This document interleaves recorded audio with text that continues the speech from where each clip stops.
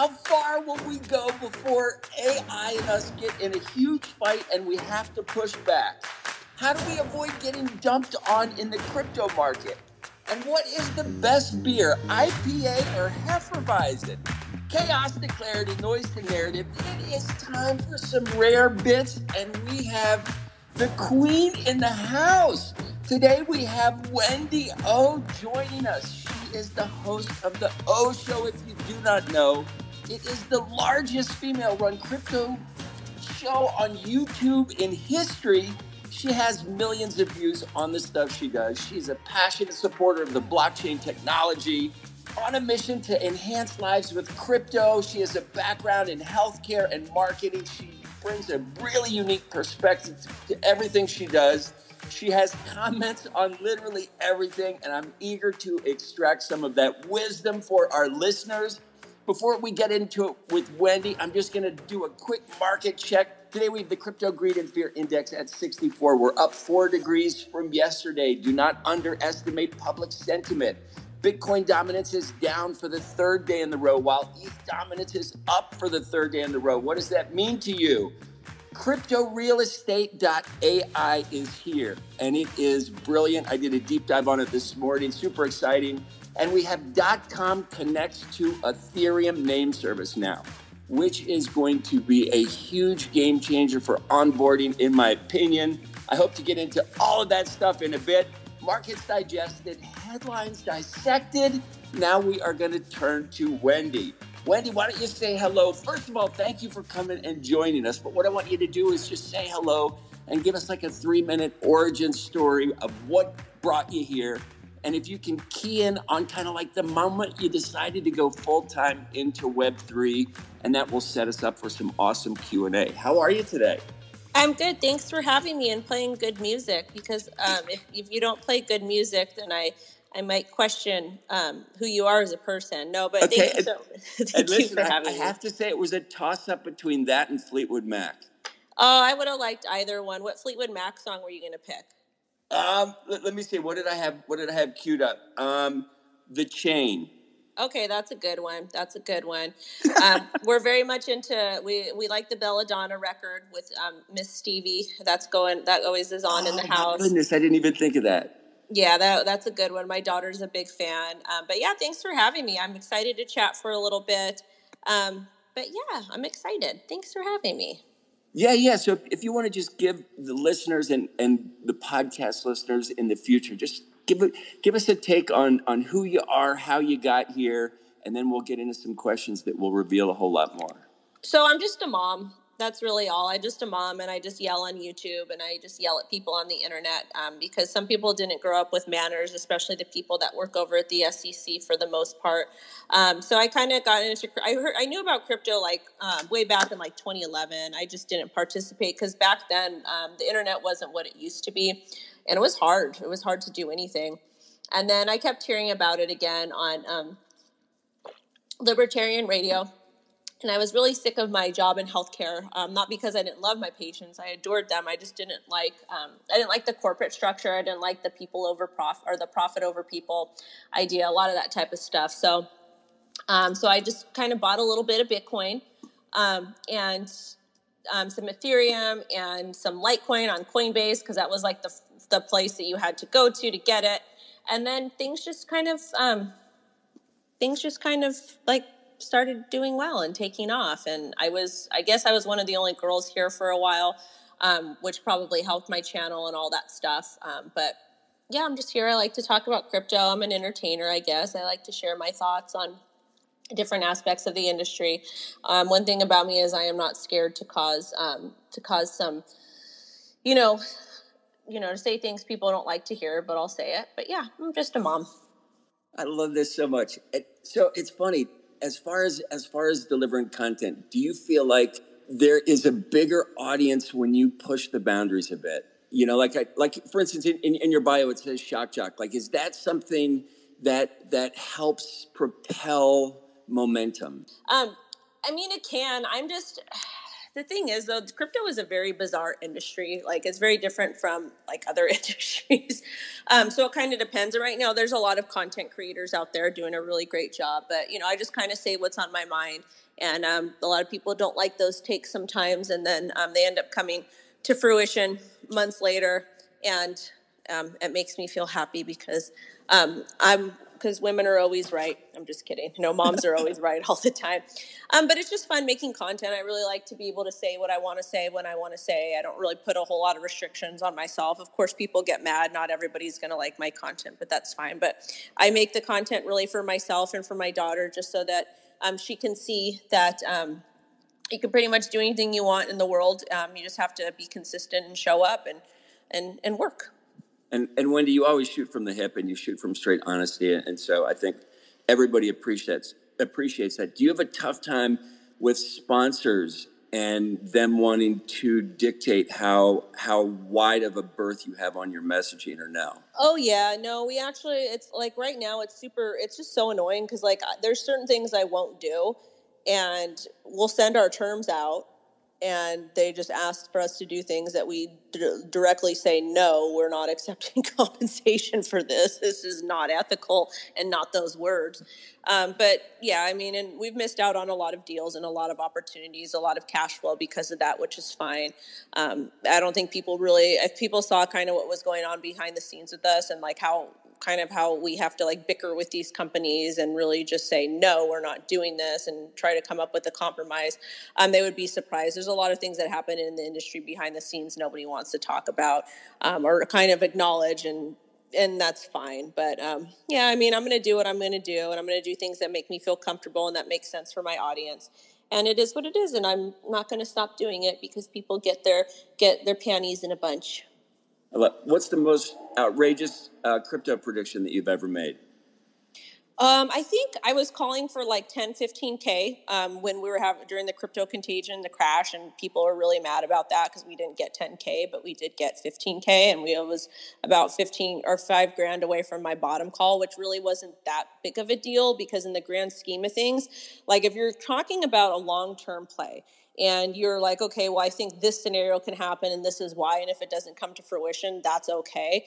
Because people act like that was my only plan, was just to buy Bitcoin when we hit 10K if we did. But that's not the case. Like I've done a little bit of trading here and there. And, there's different ways that you can accumulate or trade. Just because you think price is going to hit a certain area doesn't mean it will. The market doesn't care about you. So I've been, blessed to be able to dollar cost average and to, do things that make sense for me in my way, and I'm doing just fine. I love it. Give me one crypto slang term you wish would disappear forever. Web3. Most unexpected use case for blockchain that you've encountered so far? Ooh, the most unexpected? Yeah. It's probably for music NFTs. I really haven't seen it. We haven't seen it take off yet, but I feel confident they'll be able to do those correctly and properly to where the artists actually have complete control and ownership one day. Do you have a go-to karaoke song? I don't karaoke. I love it. Is it still raining in Los Angeles? Yeah, so it stopped, and I was excited because I have a pool, and I'm blessed enough to have a pool. And I have this like little makeshift, like somebody put like this little makeshift white pipe in it because it's an older house. It's like built in the 70s or something. So it's so funny because this little pipe pulls the water out. So I don't have to worry about the pool flooding, and I'm glad that it works. So yeah, it's still raining now. And there's a golf course that's kind of on the way to my daughter's school, and it's completely flooded. It's so bad. You could probably put a jet ski in there and do some ridiculous sports. For newbies that are just getting into the space, do you have any hacks to grow your social platform? Don't be an asshole. Dream dinner guest from the crypto NFT world, dead or alive? From a dream guest from NFT from the crypto world to go to dinner with? Yeah. No one. I would want to, like, if I had the chance to meet anybody and go to dinner with anybody in the world, it would probably be like Stevie Nicks or Prince, or like, actually, if it was a famous person, it would be those people. But like, I mean, everybody in the crypto industry is pretty like approachable for the most part, but it would probably be like a family member that's passed away that I would want to go to dinner with. I don't idolize anybody, like even the celebrities I mentioned, I just really appreciate their artwork and their talent. I don't think people should idolize people they don't know. I think it's okay to take different parts from them that you like maybe their drive or their success. But at the same time, I feel like part of the reason why America is so fucked up is that we do not spend enough time looking towards our actual in real life communities and working to uplift them, or paying attention to our families or those types of things. Best tip for newbies to avoid FOMO? Have a trading and investing journal, and always consider taking profit. And, don't just do things irrationally. If you do not take profit, you're going to get absolutely wrecked. No one ever went broke from taking profit, and leaving a moon bag to quench the FOMO is the best tool ever, because it means that you're actively paying attention to your investments or to your trades, and you're reducing risk by removing your initial investment, some profit, and enough money to pay your taxes. Yes, taxes are a scam, but at the same time, they will come for you if you don't pay your taxes. So don't be a dummy. What's your favorite NFT? I don't have one, because right now I think a lot of them are just absolutely ridiculous. Like, I'm just not a big fan of the 10,000 generative stuff. Like, I don't want to pay thousands of dollars to join somebody's club. I think that like the music NFTs, that's something I'm very much interested in. I've got a collection of probably 300 to 400 records, and music is very important to me. And I wish there was NFTs that were attached to each one of the records, especially the super old ones. And the rare ones I have, so I can see exactly where they came from. That would have been cool. What are the biggest challenges you have faced in building your community? Just a lot of the idiots on the internet that are just absolutely horrible for the most part. But other than that, it's been a very, very great journey for the most part. Have you ever felt like you didn't belong or were not capable enough? Oh, all the time, but I think most humans do.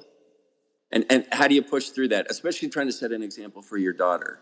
I have mental illness. I don't care about, I literally, like, people have all these types of opinions about me, and that's fine. And if I cared and I listened to all of these cuckoo opinions about me, I wouldn't be here today. So I've been, like, a lot of people don't know a lot of my personal stuff and things that I've been through.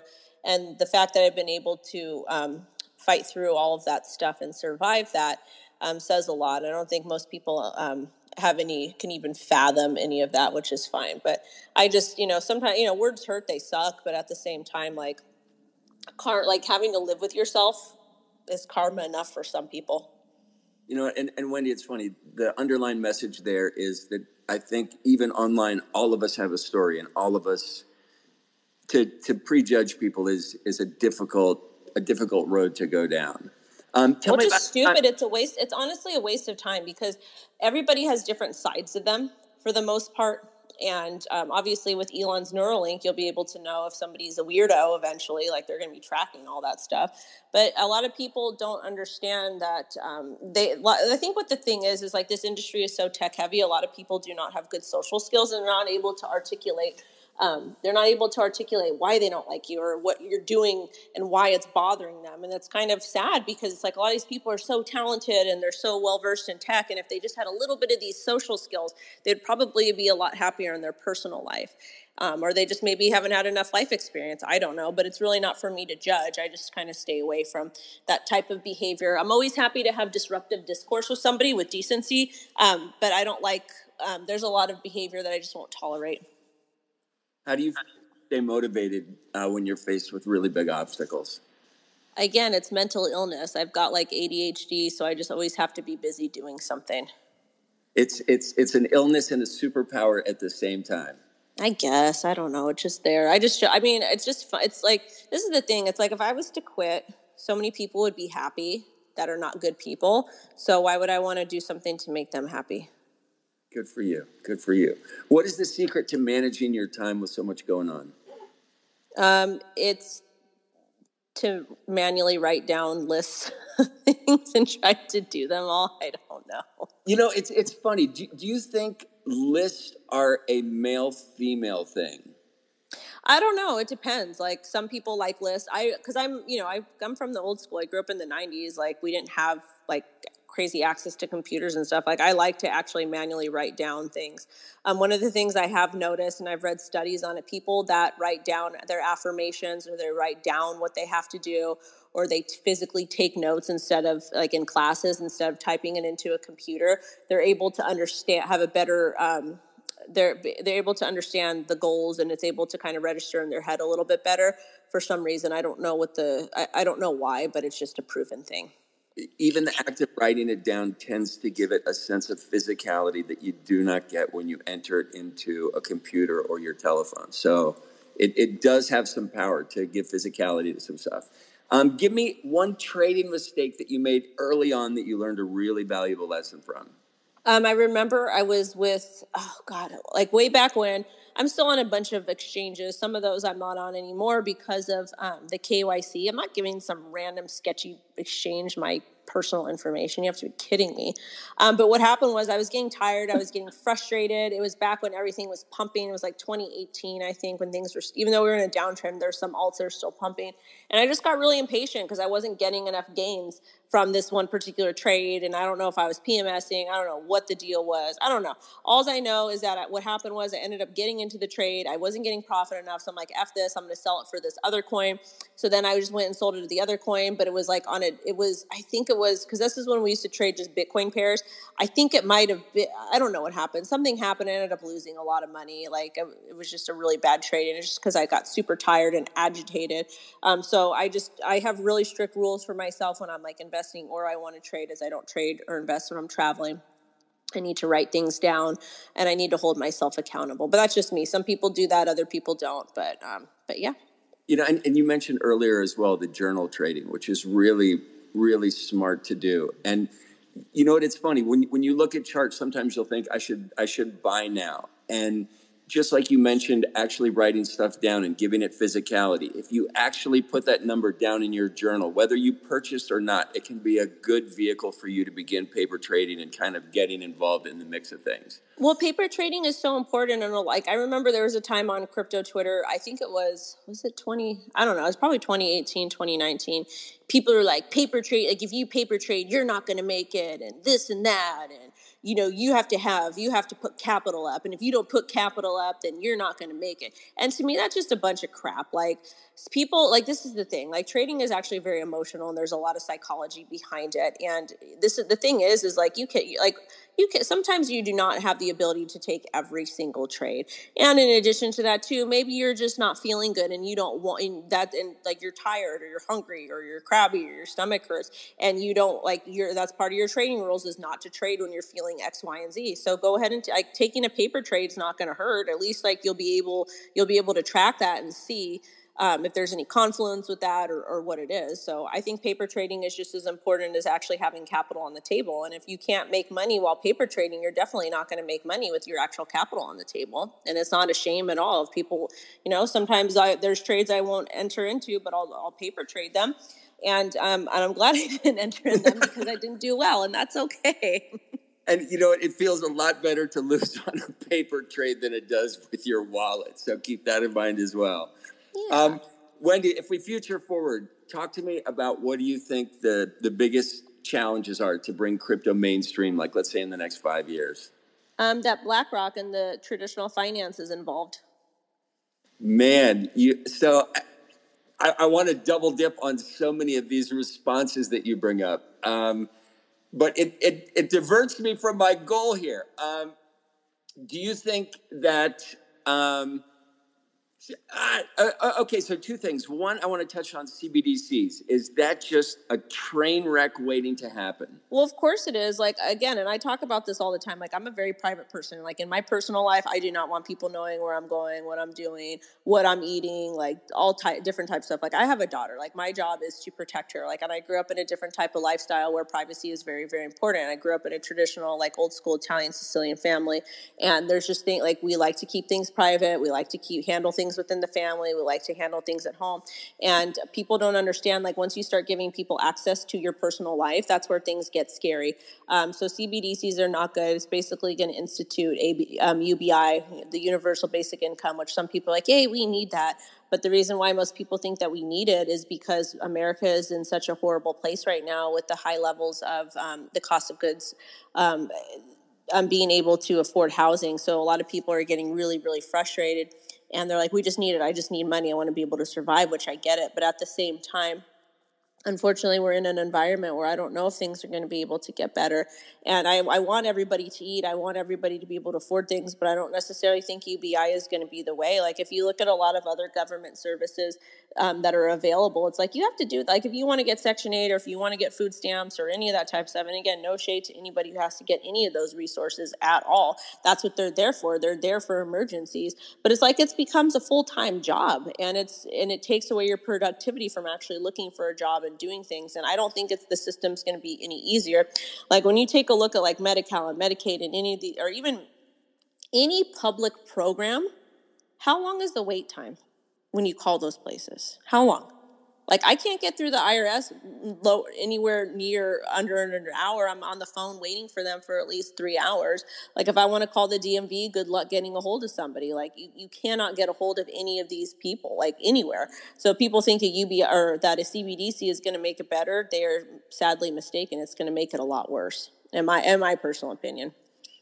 And it brings up the fact that we are coming up on a voting cycle. Do you think that the younger generation is engaged enough in the crypto space to actually vote this election with their crypto wallets? A lot of times people do vote with their wallets, but when we think about crypto wallets and how quickly things change, a 4-year cycle is a long time to have a bad manager driving the bus. Well, we've already had that. Unfortunately, we've already experienced that. And just today, and I'm dropping a video at 3:30 p.m. PST. That's why I was a couple minutes late. It's about the new, it's about the SEC had a meeting this morning. I forget what time it is. You can double check on Gary Gensler's tweets, but they had a meeting and they came up with new rules. And it's like the scary thing about it is that if you're looking at these rules, the suggestions and stuff, like, first off, his tweet did not mention digital assets or crypto assets, any of that type of stuff. Second off, when you actually read the press release, they didn't speak on that either. They didn't use those terms.